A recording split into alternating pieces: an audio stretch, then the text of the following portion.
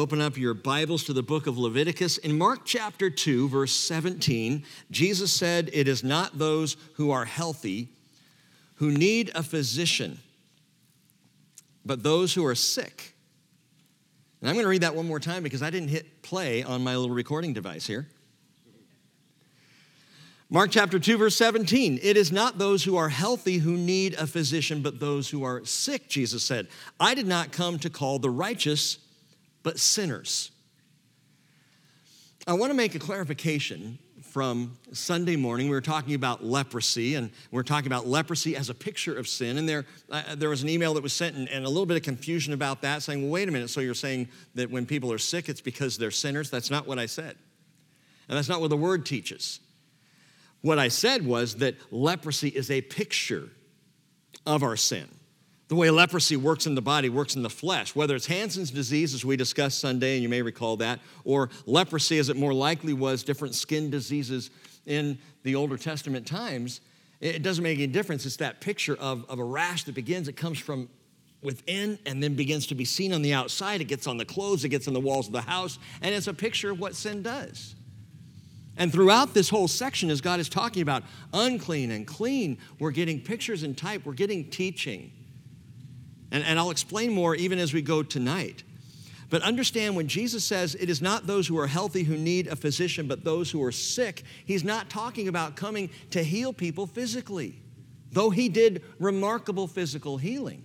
He's talking about spiritually. I didn't come to call the righteous, but sinners. I want to take those who are sick with sin and heal them that they might be righteous.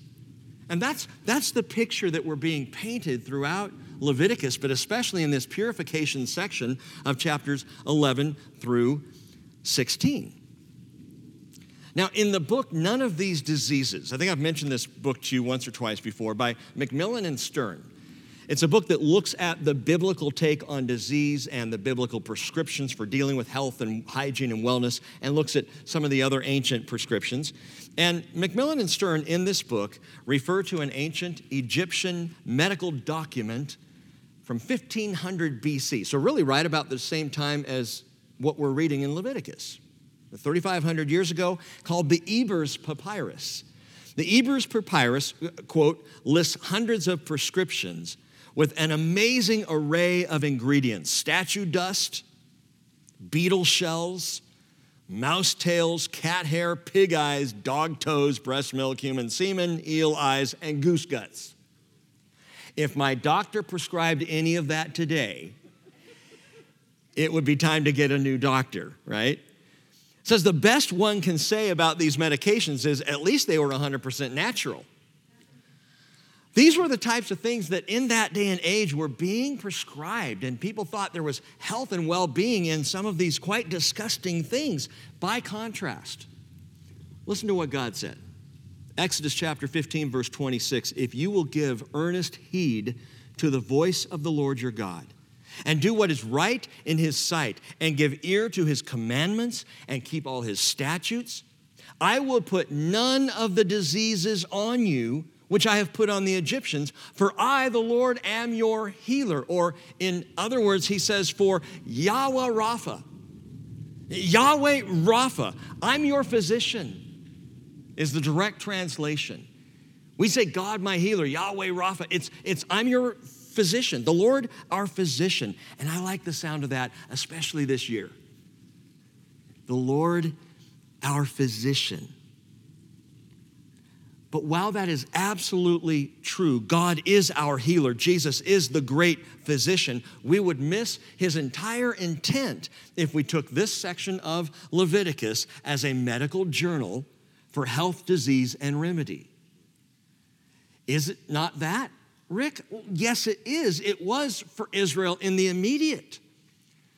But for us in the spirit and for our learning and for mankind across the ages, God is doing something much bigger. So chapter 11, we saw clean and unclean animals for eating, but it wasn't about our dinner.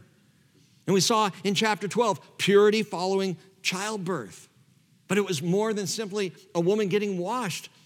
Chapters 13 and 14, cleansing from skin disease, mildew in clothing, even mold in the walls of the house. These were things that there was a spiritual response.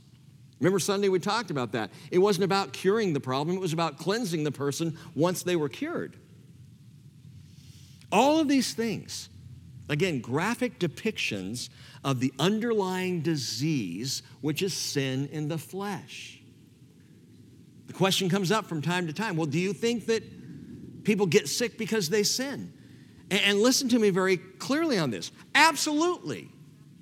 Because if there wasn't sin in the world, there would be no corruption. If there was no corruption, we would never get sick. We get sick because there's sin in the world. That doesn't mean that you get a cold because you did something wrong that day. You know? Deb is rude to her husband, gets a cough. That's not the deal. We get sick because there is corruption in the world. There is disease because of sin in the world. And sin is the big problem. And that's why God's primary concern, as we've talked about in Leviticus, chapter 11, verse 44, is be holy because I am holy. And holiness brings with it all of the goodness and purity and light and grace and joy and love that is God the Father and Jesus the Son and the Spirit of God. Be holy because I'm holy. Come into that good place. So I want you to keep that in mind. As we open up now Leviticus 15, one of the most avoided chapters in the Bible. And understandably so, if you don't take the time to move through it. I was asked this last week, do you really have to do Leviticus 13 or 15? Can you just kind of motor through it real quickly and get on to the next chapter? Sadly, Leviticus 15 has become the source of awkward jokes, is ignorant humor, people poking fun at some of the odd things talked about here, even ridiculed as irrelevant and embarrassing. And my purpose this evening is not to embarrass anyone any more than it was God's purpose to embarrass Israel. Don't forget, it's the Lord who's speaking here.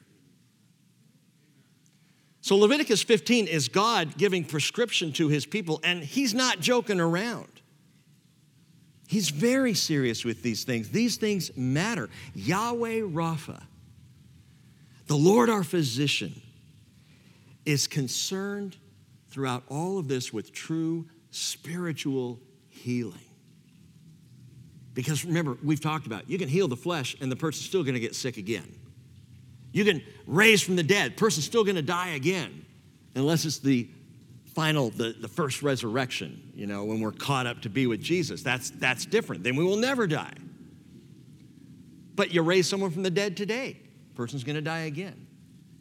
God is not so concerned with the temporary flesh. He's concerned with the eternal spirit, and spiritual healing is the focus throughout. So, chapter 15, beginning in verse 1, brace yourselves.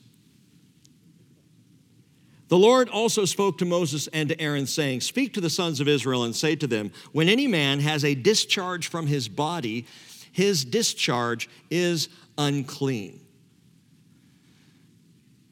Now, the King James translation uses a more genteel word than discharge. Leviticus 15:2 in the King James, when any man hath a running issue out of his flesh. Running isn't more genteel, but issue.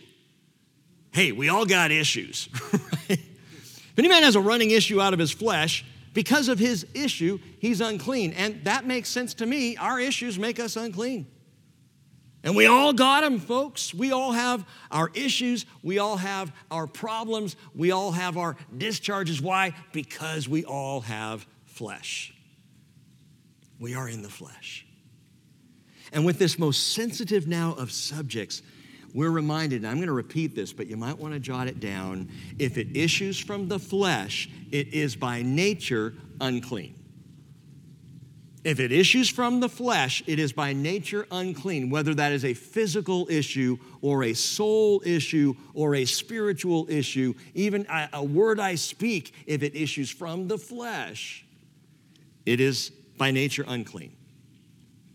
Which is why when Jesus came into the world, he sought to correct and redirect the mindset of the flesh to the mindset of the spirit. He does it throughout his ministry. Again and again, we see him redirecting people to spiritual truth, spiritual issues, because that's where the cleansing really takes place, and that's where it matters. Early on, he says to Nicodemus, John chapter 3, verse 6, that which is born of flesh is flesh. That which is born of spirit is spirit. He says to the Jewish disciples in John 6:63, it is the spirit who gives life, the flesh profits nothing. These words that I have spoken to you are spirit and are life. To the Pharisees, John chapter 8, verse 15, he says, you judge according to the flesh. I am not judging anyone. Or Matthew 16:17, when he says to Peter, after Peter makes this glorious pronouncement, you are the Christ, the Son of the living God. Jesus says, blessed are you, Shimon Bar-Jonah, because flesh and blood did not reveal that to you, but my Father who's in heaven. What you said, Peter, was an issue of the Spirit and not of the flesh. Or Matthew 22:29, Jesus speaking to the Sadducees says, you're mistaken, not understanding the scriptures nor the power of God. They're responding to him about marriage and divorce in a very fleshly approach, and he's like, you're missing the whole power. You're in the flesh. Matthew 26:41, in the garden, he says to Peter, and Yaakov and John, he says, keep watching and praying that you may not enter into temptation. The spirit is willing, but the flesh is weak. That's wholly consistent. Jesus' teaching with Levitical Torah law, clean and unclean. All of this that we're looking at, clean and unclean, it's not just health and hygiene concerns. These are teaching tools of God to explain spirit over flesh. And it's the spirit that counts. It is the spirit that matters because, again, the spirit is eternal. Now, I want to point something out just as far as the structure of Leviticus 15, and it's really significant. You wouldn't see this otherwise. But in this chapter, there is a chiasmic structure. If you know anything about poetry and prose, maybe you've heard the word chiasmic or a chiasm. A chiasm, especially used a lot in Hebrew poetry and Hebrew prose, Hebrew narrative, is where the second half of a passage is the mirror image of the first half. So if you were writing it down, it would be like saying A to B is the first half, and the second half would be B to A. So it's a mirror image of what happened in the first half. The whole reason is to unify the passage or the poem or the prose. So you get the first half speaking of one thing, and then the second half is equally important, equally valuable, and it follows right on after the first half. And that's exactly what happens in Leviticus 15. You have first a discussion of abnormal male discharge. Okay, discharge from the body that is by disease. That's the first 15 verses. That would be A, okay? Then B, you have normal male discharge. That which doesn't come of disease, it just happens, verses 16 and 17. A, B. Then B in the second half would be normal female discharge, menstruation, verses 9 through 24, followed then by A, the second time, abnormal female discharge, that is disease. So it begins with male disease, goes to male normality, female disease. And that's how the passage is laid out. Why is that important? Well, I'll tell you why in just a second, but note this. In between the A, B, and then B to A, in the very middle is a single verse. It's verse 18, and this connects the first half with the second half because verse 18 deals with normal male and female uncleanness together, sexual intercourse. So you've got the first half dealing with male, the middle verse dealing with male and female together, both becoming unclean, and then you have the second half dealing with female. And it's a perfect mirror image, even in terms of the offerings that are required and what the passage talks about. It's fascinating that way. And then in the end, the last three verses, 31, 32, and 33, just summarize the entire teaching. I point this chiasmic pattern out not to be, scholarly. It's not a college class that we're taking here, but to explain and to show and to remind you again that God has a perfectly balanced view of humanity, of male and of female. and truly, biblically, does not put the one above the other, to lord it over the other. No, God looks at male and female together as his creation. Genesis 1:27, right out of the gate, God created man in his own image. In the image of God, he created him, male and female, he created them. Man, speaking of male and female. Now, we've gotten all wrapped around the axle about, his rights and her rights and feminism and chauvinism and all this stuff, and we have so much baggage with that. The Bible doesn't. God doesn't have male-female baggage. He looks at men and women as his creation. Unique, distinct, absolutely. But as in that mirror image, both equally valued by the Lord. Yes, there are specific and I believe appropriate male and female roles in the church, in the family, in society. And if we would pay attention to that and walk those out, we all would be a whole lot happier than we are in this culture. A lot of the contention would go away if we would do it God's way. But he equally values men and women.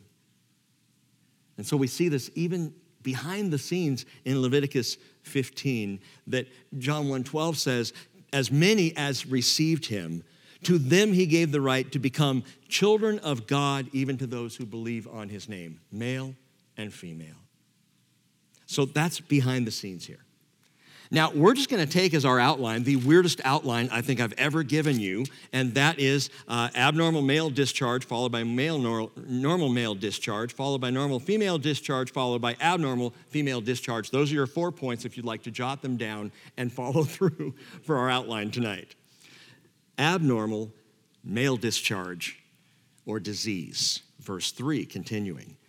This, moreover, shall be his uncleanness in his discharge. It is his uncleanness, whether his body allows its discharge to flow or whether his body obstructs its discharge. And listen, 3 words here in the first couple of verses clarify that he's talking about disease. That this is a discharge of the body that is a diseased discharge, and most commentators and scholars are agreed that we're talking about venereal disease, because of where the discharge comes from and because of how it's described. Let me explain the 3 words. The first word is just discharge. In the Hebrew, it's zov. If you're writing it down, that would be Z-O-V, zov. And the word zov translates flow, issue, or drip. It is not the word that is normally used for sperm or for semen. That would be the word zera, which we translate seed. So it's not that word, so it's not, that would be the normal discharge. This is something unnormal, abnormal, okay? It's the noun form that's used here, and by the way, the noun form of this word zov is only used in this chapter in the Bible. So it's a very specific issue, if you will, no pun intended. And it's used 12 times in the chapter, discharge, both for male and female. This is an abnormal flow, an abnormal issue of some kind. And by the way, the verb form of flow here can also mean to waste away in death. Lamentations chapter 4, verse 9, better are those slain with the sword than those slain with hunger, for they pine away, being stricken for lack of the fruits of the field. Pine away is zov. So it's also speaking of there's something infectious, there's something diseased about this. The second word to note is body, there in verse 2. Body is basar. And basar also translates skin or flesh, but it is euphemistic among the Hebrews for the male organ, which again gives us a specificity of where this is happening, of what this is about. And then the third word is simply the word flow. R-A-R, rar, in the Hebrew, and it means runny pus or seeping infection. Welcome to Wednesday night Bible study. I'm not trying to gross anyone out, but to help you understand and explain, this is a running infection of the male organ. Possibly, it could include UTIs, but it is most likely STDs. Venereal disease, sexually transmitted disease, chlamydia, syphilis, trichomoniasis, gonorrhea. Those are the 4 primary ones that are actually infecting our country today. Check this out. No one talks about this. While everyone is fretting over COVID-19 in America, 110 million Americans, 1/3 of the population, have an incurably sexually transmitted disease. 1 of 3 people. That shocked me. That number is increasing by 20 million people every year in our country over the past decade. No one's talking about this. More than half of all Americans will have an STD in their lifetime. 50% of all new infections happen before the age of 25. 50.5% among males. 59.5% among females. So the rate of infection among females is higher than males. That also shocked me, to be honest. Although I guess it shouldn't, but you'd think it'd be about 50-50, right? In 2018, STDs hit a record high in the United States, and the highest, fastest moving sexually transmitted disease is syphilis, which you would have thought, that's old school. That happened back, 19th century stuff, right? And we've cured that. We've dealt with that. No, it was up 15% from 2017 to 2018. And though STDs hit a record high in 2019, or 2018, 2019 was worse. So even higher last year, and this year, who knows how that's going to turn out. Now, it's possible that with COVID and people staying home and not being able to be as social, maybe we'll see STDs go down. Wouldn't that be ironic? God allowing a disease to slow a disease. The state with the highest rate, this is just interesting, it doesn't really mean a whole lot, but state with the highest rate of STDs for this past year, North Carolina. The year before it was Alaska, but North Carolina won out this last year. The state with the lowest rate of STDs is West Virginia, which makes sense because it's almost heaven, right? What our society here, and with all seriousness, is so casually ignoring was given serious warning by God 3,500 years ago. And prescription for dealing with this and not getting into a position where this would infect his people Israel, who are supposed to be set apart, who are supposed to be clean. Verse 4, every bed on which the person with the discharge lies becomes unclean, and everything on which he sits becomes unclean. Anyone, moreover, who touches his bed shall wash his clothes and bathe in water and be unclean until evening. Remember, the process of being unclean means you isolate. It means you don't go to tabernacle or temple. It means you don't spend time with other people. You step back, thus giving, again, physically, hygienically, the disease or the possible illness a chance to die out before you have contact with people. So if you have contact with someone who has this discharge or a chair that he sat on or something that he touched, you back off yourself. You're unclean until evening. Just to be sure that you're not now passing it on to someone else. God is so wise. It says, verse 5, did I say verse 5 already? Yeah, verse 6, whoever sits on the thing on which the man with the discharge has been sitting shall wash his clothes, bathe in water, and be unclean until evening. Also, whoever touches the person with the discharge shall wash his clothes, bathe in water, and be unclean until evening. Or if the man with the discharge spits on the one who is clean, which, first of all, is not very nice, he too shall wash his clothes and bathe in water and be unclean until evening.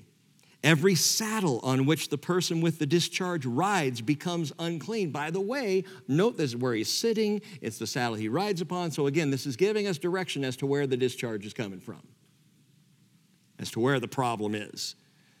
Whoever then touches any of the things which were under him shall be unclean until evening, and he who carries them shall wash his clothes and bathe in water and be unclean until evening. Likewise, whomever the one with the discharge touches without having rinsed his hands in water shall wash his clothes and bathe in water and will be unclean until evening. the word once again beats science to the punch. Once again, we discover God is saying, hey, here's an idea, wash your hands. Wash your hands, wash your clothes, take a bath, man. And science, do you realize the concept of hand and body washing against germs and disease was given over 3,000 years before doctors began to realize its importance?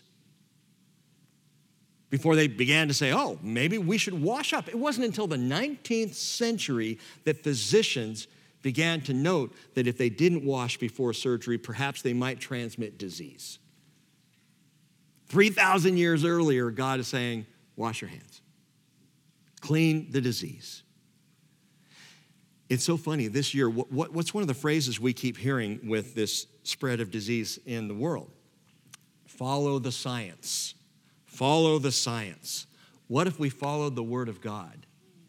How much more effective might that have been and might it continue to be? Because you know what? Science, and I'm not anti-science at all. Science is about discovery, but science can only discover what God already knows and what God has already revealed. 2 Peter chapter 1, verse 3, Peter says, his divine power has granted us everything pertaining to life and godliness through the knowledge of him who called us by his own glory and excellence. It begins by knowing him. It begins by walking with him and comprehending who he is, how he has presented himself, and then walking in obedience to that Father who is Yahweh Rapha, the Lord our physician. If we'll pay attention, none of these diseases, he said, which I've put on Egypt, will infect you. Verse 12.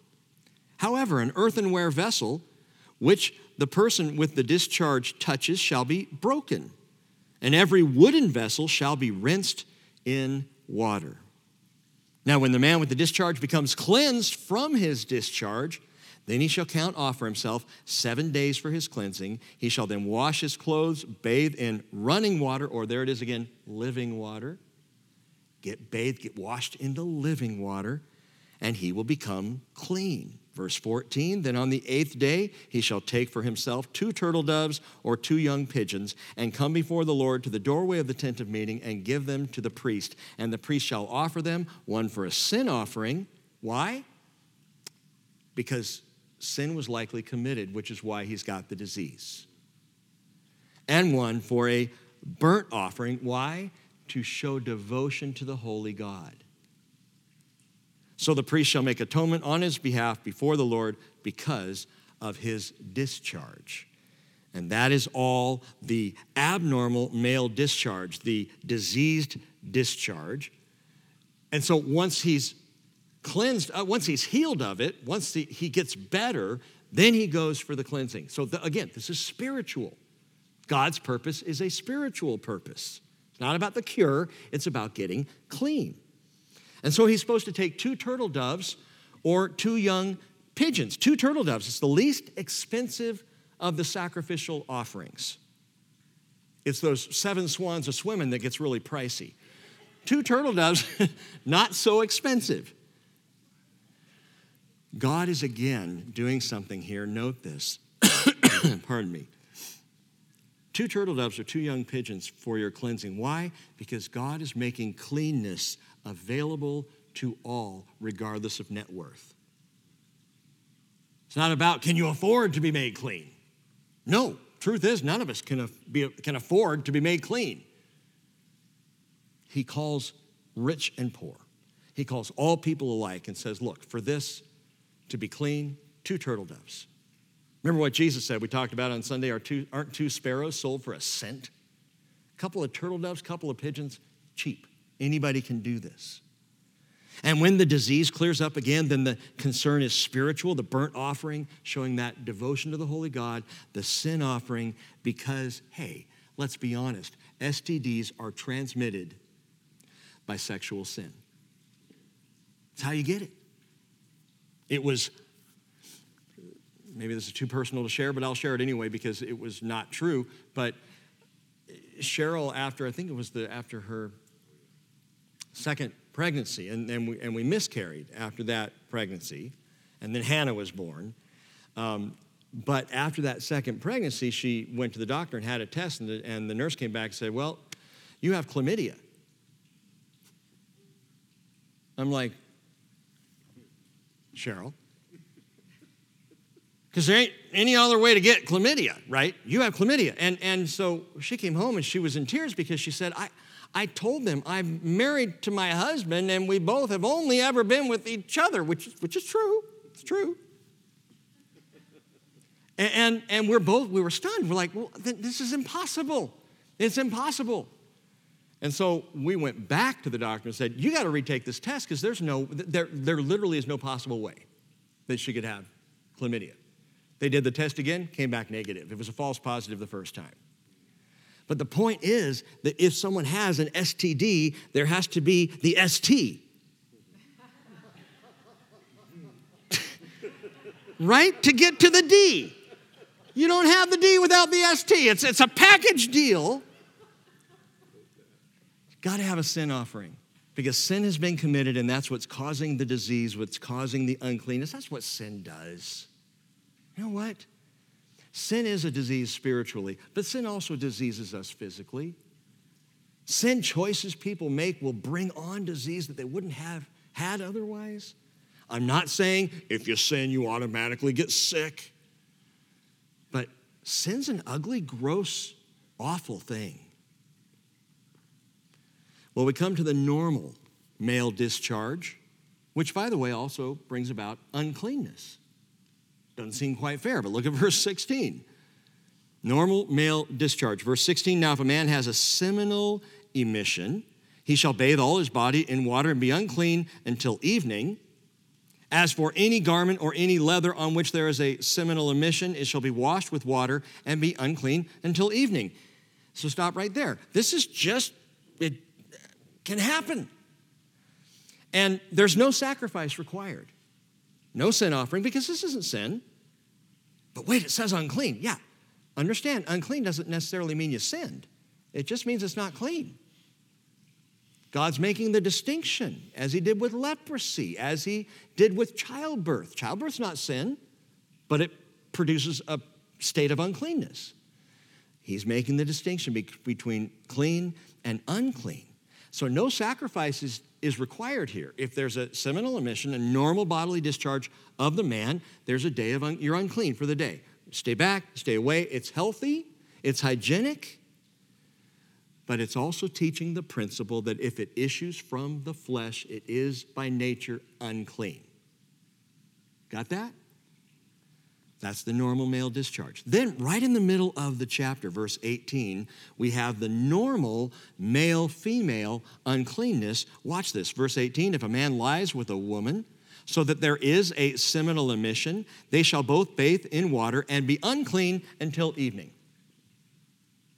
Husband and wife lie together. They're unclean. Every time. And right here in the middle of the chapter, God is, again, this is not sin. He gave the sexual relationship to a husband and wife as a beautiful thing, as a gift, as something that we're expected to do. There's no other way we could be fruitful and multiply, right, unless we engaged in that together. But this is the crossover from the male issues. Now we come to the middle verse, and it's male and female together, and both get unclean by this act together in the marital state. Before we'll get on then to the female unclean issues, it again reminds us of the balanced view of our Creator. He's dealt with the men. Before he deals with the women, he's going to deal with the man and the woman together. Male and female, he created them, Genesis 1:27. But this also points to a right pattern. A right pattern. That is Hebrews chapter 13, verse 4. Marriage is to be held in honor among all, and the marriage bed is to be undefiled. For fornicators and adulterers, God will judge. The Bible's so clear on this. We live in a culture that says, nah, it's not true. Not a big deal. Maybe it says somewhere in the ancient dusty pages of Scripture, but it's not a big deal. So we laid together before we were married. You know, that very act of fornication, that is premarital sex, it defiles the marriage bed to come. The marriage bed that's going to be shared has now been defiled by this act prior to. Adultery defiles the actual marriage bed because the one goes outside of the marriage to do this. Why don't we talk about this at church anymore? Why do we avoid the subject? I understand that it can be painful because many Christians have in life made those poor decisions. Hey, God is forgiving. God is redeeming. God still can cleanse. He does even with these issues. But if we don't honestly recognize that this is something that causes uncleanness or this is something that defiles, how can we then be cleansed? And if we don't talk about it, even as, and a lot of times I'll talk to older individuals, a lot of people my age and people who have made big, errors earlier on in life.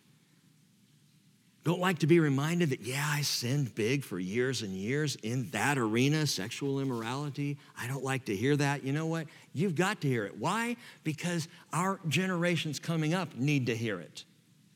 And I'm sorry if it offends older generations, but younger kids and teenagers and young adults are not being taught what the Bible says about a pure marriage bed.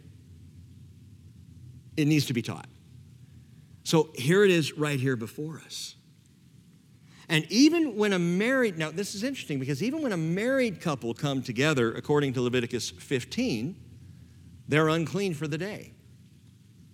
One day of uncleanness. They don't have to offer sacrifice. It's not a sin offering. There's not a sin that's taking place, but there is a physical uncleanness that takes place because if it issues from the flesh, it is by nature unclean.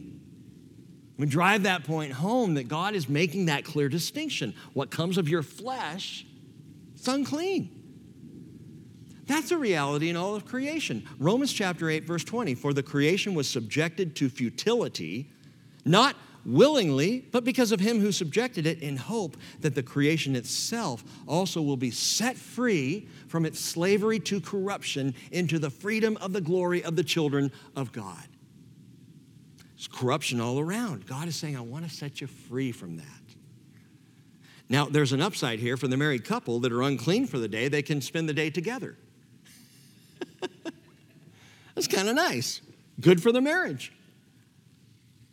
Again, no sacrifice required, but practically speaking, if it's a priest especially here, or even someone in the congregation, if a man and a woman, a husband and wife have slept together and they are in that position of uncleanness, they can't go to church that day.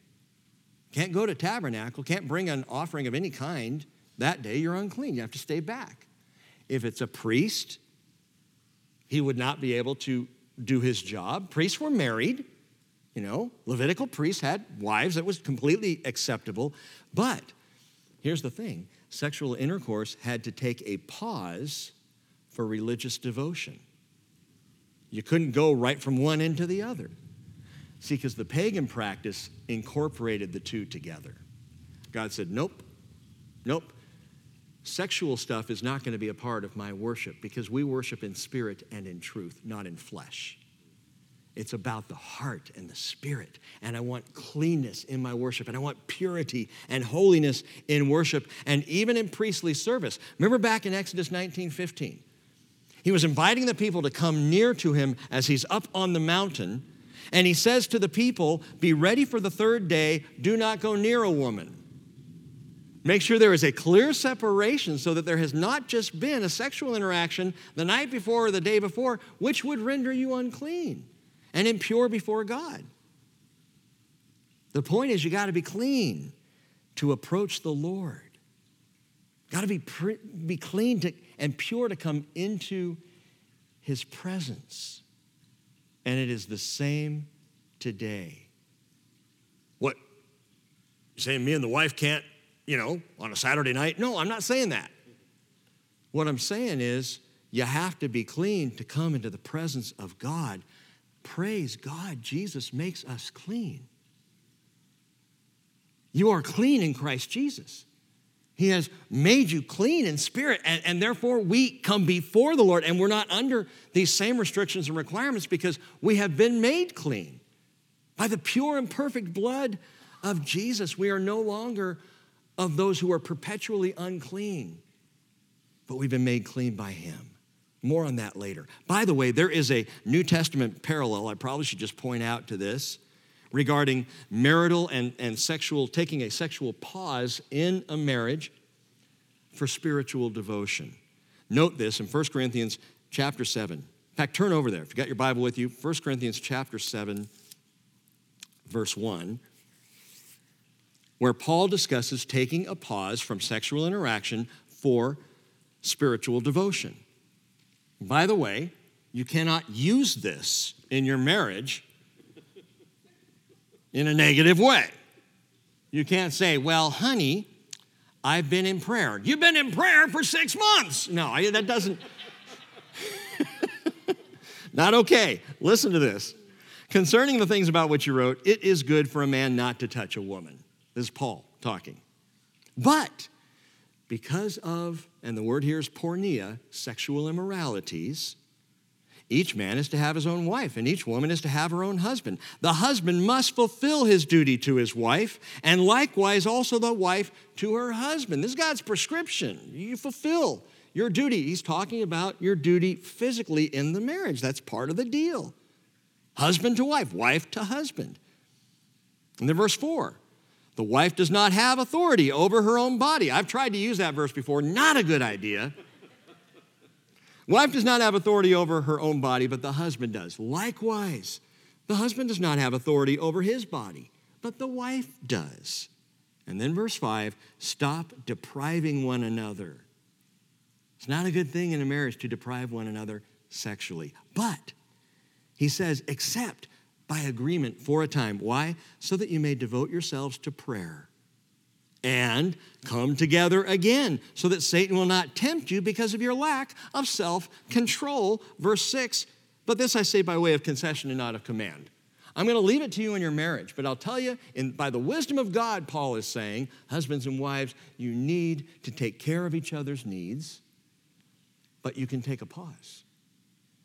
And it's actually wise to take a pause from time to time so that you can focus, so that you can devote.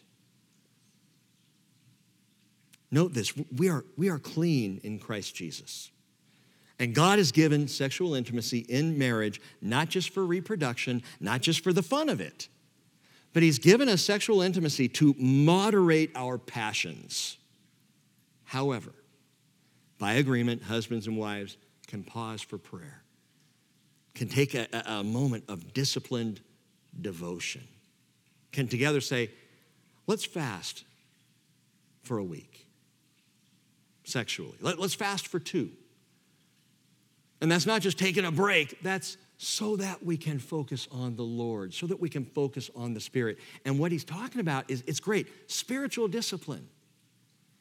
I'm going to take some time and try to really discipline. And when it's kind of like it's like a food fast, actually, because when I fast from eating, it's not to starve myself. It's so that every time I feel a little pang of hunger, I'm reminded, think about the Lord. Pray. Focus on the Lord. Boy, someone walks by with a burger. That looks great. Hallelujah. It turns our attention back to him. When the physical need says, hey, I want, then the Spirit can say, hold on. I'm going to devote. How devoted is your prayer life? How devoted is your prayer life? Now, married or not, if you want to increase your devotion spiritually, fast physically. Fast physically. Deny something physical, for not forever. I'm going to stop this. Deny something physical that you enjoy for a period of time and say, during this time, I'm going to focus my heart on the Lord. And when that thing that I like physically rears up, then I'm going to, by spiritual discipline, devote myself to God. But again, Paul says, then come back together. Okay, so continuing on. Now we come to the second half, the mirrored half. We've dealt with the male situations. We've dealt with male and female together. Now we come to the female issues. Number 4 in our list here, normal female discharge or uncleanness, and he's talking very specifically about the monthly period. Verse 19. When a woman has a discharge, her discharge in her body is blood. She shall continue in her menstrual impurity for 7 days, and whoever touches her shall be unclean until evening. Everything on which she lies during her menstrual impurity shall be unclean, and everything on which she sits shall be unclean. Anyone who touches her bed shall wash his clothes and bathe in water and be unclean until evening. Whoever touches anything on which she sits shall wash his clothes and bathe in water and be unclean until evening. Whether it be on the bed or on the thing on which she is sitting, when he touches it, he shall be unclean until evening. If a man actually lies with her so that her menstrual impurity is on him, he shall be unclean 7 days, and every bed on which he lies shall be unclean. Now you might say, hang on, that's not fair. If you're a woman, you might say, I didn't choose this. I don't want this. Why am I now unclean? He's not saying you're sinning. Keep making that distinction. He's saying this is an uncleanness.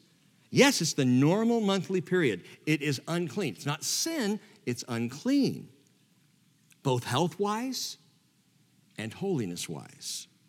In that, if it issues from the flesh, it is by nature unclean. And more so because, brothers and sisters, we're talking about blood. And blood can carry disease very easily. And so God says, let's take a pause here for this week. You're unclean. You don't go to tabernacle. You don't go hanging out, but you stay back during that time so that you can be physically whole and healthy, but also spiritually, he's drawing that distinction. Leviticus 17:11, remember, for the life of the flesh is in the blood. I've given it to you on the altar to make atonement for your souls, for it is the blood by reason of the life that makes atonement. But remember, when blood is pumping and flowing inside the body, it's all good. In fact, you know what? Most bodily fluids are good when they're inside us. It's when they come out of us that we're like, ooh, gross. You know, spit is not a bad thing in my mouth. It's when it goes flying out that's a problem. And someone goes, ew. I was sharing with our staff earlier today. You know, I keep a thing of water by my bed at night because I've gotten to the age. I guess it's just part of the deal. 3 o'clock in the morning, I wake up, and I'm like that episode of Star Trek. I don't know if you guys remember this. Years back, the first Star Trek, the actual Star Trek, you know, with James T. Kirk. Back then, and they went on this spaceship, and they find these people, and they all have this infection, and they're sitting there with their mouths open, and they put something that looks like some kind of spinning thing, and they're going, ah, like that's how I feel at 3 o'clock in the morning. I'm like, I got this alien disease going on, so I got to grab my water, you know. So I want spit at 3 a.m. in me. Not out. And that's the thing when it comes out. And it's especially true with blood because what happens? What is blood outside of the body? It's death. It's dead blood, right? So as the blood comes out, it has to be washed out. It's a good thing. It's a biological thing that God created to wash out, but it's got to come out. And as it does, it can carry, it can cause, it can be disease. So it's unclean. And remember this, the reason I'm staying on this point for a moment is only one man ever bled pure. Only one man ever bled cleansing, healing blood. Our flow of blood is always unclean, male or female. Blood coming out of me is going to be unclean. The blood of Christ is cleansing, and it's the only blood that ever has been. But watch this. Verse 24 again, if a man actually lies with her so that her menstrual impurity is on him, he shall be unclean 7 days, and every bed on which he lies shall be unclean. So it's not just her, it's him too, if he happens to be with her in that time. You might say, well, why would he be? I don't know. But if he is, and what God is setting boundaries here. In fact, over in chapter 18, verse 19, He actually says, you shall not approach a woman to uncover her nakedness during her menstrual impurity. Over in chapter 20, verse 18. If there is a man who lies with a menstruous woman and uncovers her nakedness, he has laid bare her flow, and she has exposed the flow of her blood. Thus both of them shall be cut off from among their people. In other words, guys, back off. Give her some space during this time. Some of you are looking at me like, this is so not relevant to me right now. Okay, that's fine. That's fine. Let's just get through it. God's saying, men, during this week, cool your jets, leave her be, take a cold shower if you have to, just give her space. And the rabbis teach that this week off, so to speak, every month, actually has a renewing effect on the physical relationship of husband and wife. That's a good biblical way to look at it. So that's the normal. Again, the normal flow, the normal discharge of a woman. It's unclean. It's not sin. There's no sin requirement as far as an offering. There's no burnt offering. No, you're just unclean 7 days and then you're done. But we come to number 5 in our list here, abnormal female discharge. And listen, really dial in here, because this will suddenly become, I think, quite relevant. Abnormal female discharge or disease. Picking up in verse 25, if a woman has a discharge of her blood many days, not at the period of her menstrual impurity, or if she has a discharge beyond that period, all the days of her impure discharge, she shall continue as though in her menstrual impurity she is unclean. Any bed on which she lies all the days of her discharge shall be to her like her bed at menstruation. And everything on which she sits shall be unclean, like her uncleanness at that time. Likewise, whoever touches them shall be unclean, and shall wash his clothes and bathe in water and be unclean until evening. When she becomes clean from her discharge, she shall count off for herself 7 days, and afterward she will be clean. And then on the 8th day, she shall take for herself 2 turtle doves, or 2 young pigeons. Remember, that's exactly what the man had to do in his diseased discharge. 2 turtle doves or 2 young pigeons, bring them to the priest to the doorway of the tent of meeting. The priest shall offer the one for a sin offering and the other for a burnt offering. So the priest shall make atonement on her behalf before the Lord because of her impure discharge. And it's the same prescription for spiritual cleansing that the man with the diseased discharge was required. This section of Leviticus shines a bright light of grace and compassion on what otherwise might have been a particularly shameful, disgraceful, unclean, embarrassing incident in the ministry of Jesus. Turning your Bibles over to Luke chapter 8. Luke chapter 8.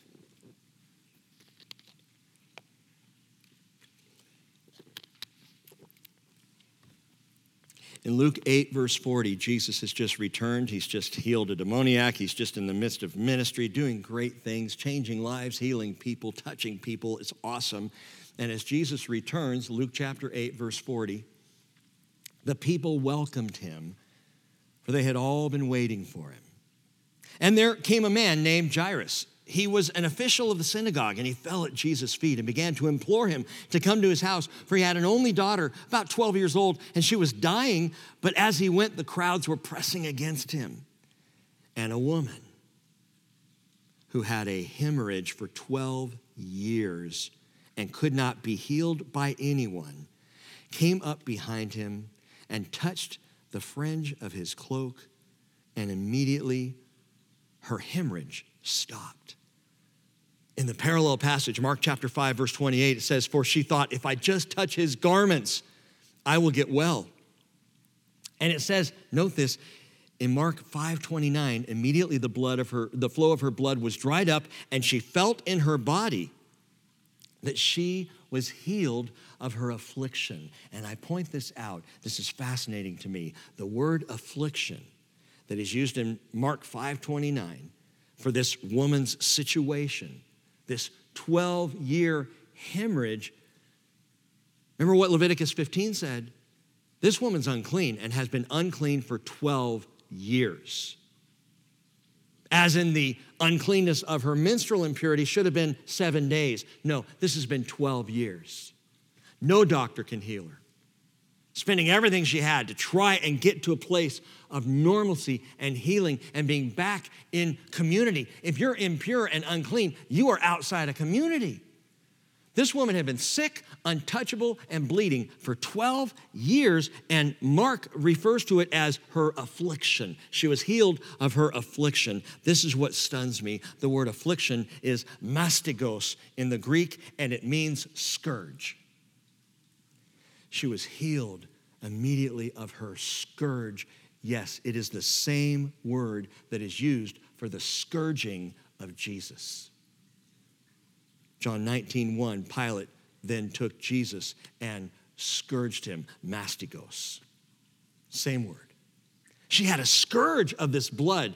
He was scourged and his blood flowed. Hold that thought and read on. So then in verse 45, and Jesus said, "Who is the one who touched me?" Well, they were all denying it. Peter said, "Master, the people are crowding and pressing in on you."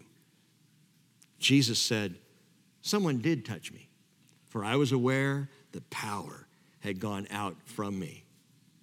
When the woman saw that she had not escaped notice, she came trembling and fell down before him. Why is she trembling? She was unclean, and she touched him. Automatically, with anybody else, making the person she touched unclean. Why wasn't Jesus immediately unclean? Because you can't make the clean unclean in terms of Jesus Christ. It's absolutely pure. It's only one time in Jesus' entire life that he became unclean, and that was on the cross. So the unclean woman touches him, gets found out. She's embarrassed. This should have completely embarrassed the rabbi, as he should have rushed off and bathed and changed his clothes. And what does Jesus do? She, trembling, fell down before him and declared in the presence of all the people the reason why she had touched him and how she had been immediately healed. Healed of what? Healed of her scourge. And he said to her, "Daughter, your faith has made you well. Go in peace." And straightway, Jesus sends her off. He doesn't go and wash. He doesn't feel ashamed. He's not disgusted that she reached out and touched him. Power went out from him, and she was made clean. So what does Jesus do? He goes straight from here to follow Jairus to the home of the synagogue leader's daughter. On the way there, they come to him and say, "She's dead. Don't bother the master anymore." Jesus says, "No, let's go." They go to his home. You know the story. He raises the little girl from the dead. Listen to me. Leviticus 15, from Leviticus 15 to the woman with the hemorrhage, to Jairus' daughter, there is a precious link. How long was the woman's bleeding? 12 years. How old was the little girl when she died? 12 years. Bonner says, how often? And Bonner's kind of a poetic commentator. He says, how often now, after presenting at Jerusalem her 2 turtle doves, would she walk at the seashore with the daughter of Jairus, who was born the very year she took her disease, and who was raised from the dead the very same day she was healed? What an amazing parallel. The 12-year-old girl and the 12-year hemorrhaging woman. And you do wonder, we have no biblical evidence or proof that they ever even met. But I love that Bonner puts that out there, that what if these two did meet and recognized, I was healed on the day that you were raised from the dead. And you can almost imagine, picture in your mind these two walking the shores of the Galilee, rejoicing in Yahweh Rapha, who raised from the dead and who healed of this dread, horrible hemorrhage. But wait a minute. So the woman bled for 12 years. The girl was 12 years old. How many tribes of Israel? 12 tribes of Israel. Isaiah chapter 4, verse 4 says, when the Lord has washed away the filth of the daughters of Zion and purged the bloodshed of Jerusalem from her midst by the spirit of judgment and the spirit of burning, then the Lord will create over the whole area of Mount Zion and over her assemblies a cloud by day, even as smoke, and the brightness of a flaming fire by night. Over all the glory will be a canopy. And there's your prophecy update, Deb. That is the coming kingdom. That's the promised coming kingdom, that God is going to take the impurity of the bloodshed of Israel, and he's going to wash it clean. And he's going to spread his canopy of glory over all of Mount Zion, over Jerusalem. How is that possible? How will that happen? Zechariah chapter 13, verse 1. In that day, a fountain will be opened for the house of David and for the inhabitants of Jerusalem for sin and for impurity. And that fountain has a name, and his name is Jesus. And here's the connection of it all. Jesus, who pardons all your iniquities, Psalm 103, verse 3. Who heals all your diseases, who redeems your life from the pit, who crowns you with loving kindness and compassion, who satisfies your years with good things so that your youth is renewed like the eagle. He was pierced through for our transgressions, Isaiah 53, verse 5. He was crushed for our iniquities. The chastening of our well-being fell upon him, and by his scourging we are healed. The scourge of a woman's unclean hemorrhage, the scourge of a little girl's death, the scourge of a rebellious people, and even the scourge of our own sin is all made clean by a fountain that was opened up by the scourging of Jesus, who has made us clean. Well, the chapter ends. Verse 31 through 33, summing up the whole event. Thus you shall keep the sons of Israel separated from their uncleanness, so that they will not die in their uncleanness by their defiling my tabernacle that is among them. And then this is the law of the one with the discharge for the man who has a seminal emission, so that he is unclean by it, and for the woman who is ill because of her menstrual impurity, and for the one who has a discharge, whether male or female, or a man who lies with an unclean woman. And so he sums up the whole chapter. But it's verse 31 that gives us the clear reason why this chapter has to be here. If any pastor, and I was one of them, years ago asking the Lord, why does this chapter have to be here? Why do I have to teach through this? And if anyone ever wonders the reason for the inclusion of such intimate and a little embarrassing things in Levitical Torah law, the reason is verse 31. Listen to it again. Thus you shall keep the sons of Israel separated from their uncleanness, so that they will not die in their uncleanness. Note this, by defiling my tabernacle that is among them. This is the reason for the entire chapters 11, 12, 13, 14, and 15. This is the reason for pointing out the distinction of clean and unclean, that they would be clean so as not to defile my tabernacle, which is going to be right in the middle of them. That suddenly we begin to realize tabernacle, it's mishkan, it means dwelling place. God wants a clean house. Is there any reason? Is it too much to ask for a holy God to have a clean house? And so the call to cleanliness and holiness and all of these purification policies becomes increasingly clear, and we come up to chapter 16 that we'll get into on Sunday morning, the law of Yom Kippur, the Day of Atonement, listen to me, on which the tabernacle is atoned for. I thought the Day of Atonement was for the atonement of the people. It is. And for the tabernacle. More on that on Sunday. But note this, verse 16 of chapter 16, he shall make atonement for the holy place, because of the impurities of the sons of Israel, because of all their transgression in regard to all their sins. And thus he shall do for the tent of meeting, which abides with them in the midst of their impurities. A clean people for a clean house. Because again, a holy God wants a clean house. Praise the Lord. Jesus said, John 15:3, you are already clean. Because of the word which I have spoken to you, abide in me, and I in you. God says, my dwelling place is in the midst of you. Therefore, be holy as I am holy. That's the whole reason for maintaining cleanliness and pursuing purity, is that we can enter clean into the clean house of God, into the presence of God.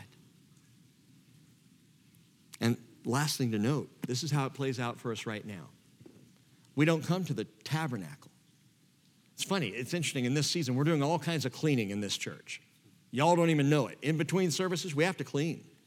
We have cleaning crew, comes in, cleans the entire sanctuary, cleans any classrooms that are used, cleans the fireside room when it's used after Sunday morning after the kids, clean after tonight, because we made this place impure, folks.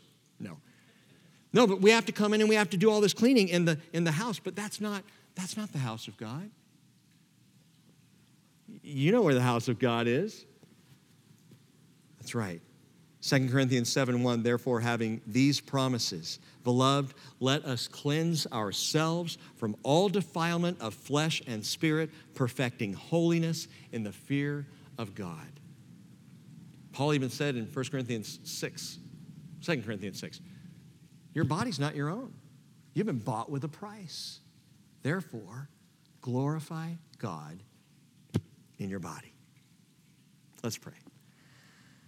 Father, I just pray that this whole concern of flesh versus spirit, that for our part, while you were distinguishing these things for Israel and making clear the difference, that for our part, we would understand the call to holiness is a call to a spiritual mindset and to spiritual living.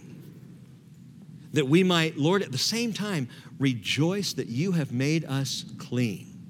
So clean, Lord, that your spirit can actually abide in us, that we become your mishkan, your dwelling place. So clean. And because we have been made clean by your pure and perfect blood, Lord Jesus, I pray that you would help us to pursue clean things, to be clean in our thinking and our behavior and our choices and our relationships, to be on the outside what you have made us on the inside, a people who are clean. Oh, thank you, Jesus. And we pray this in your name. Amen.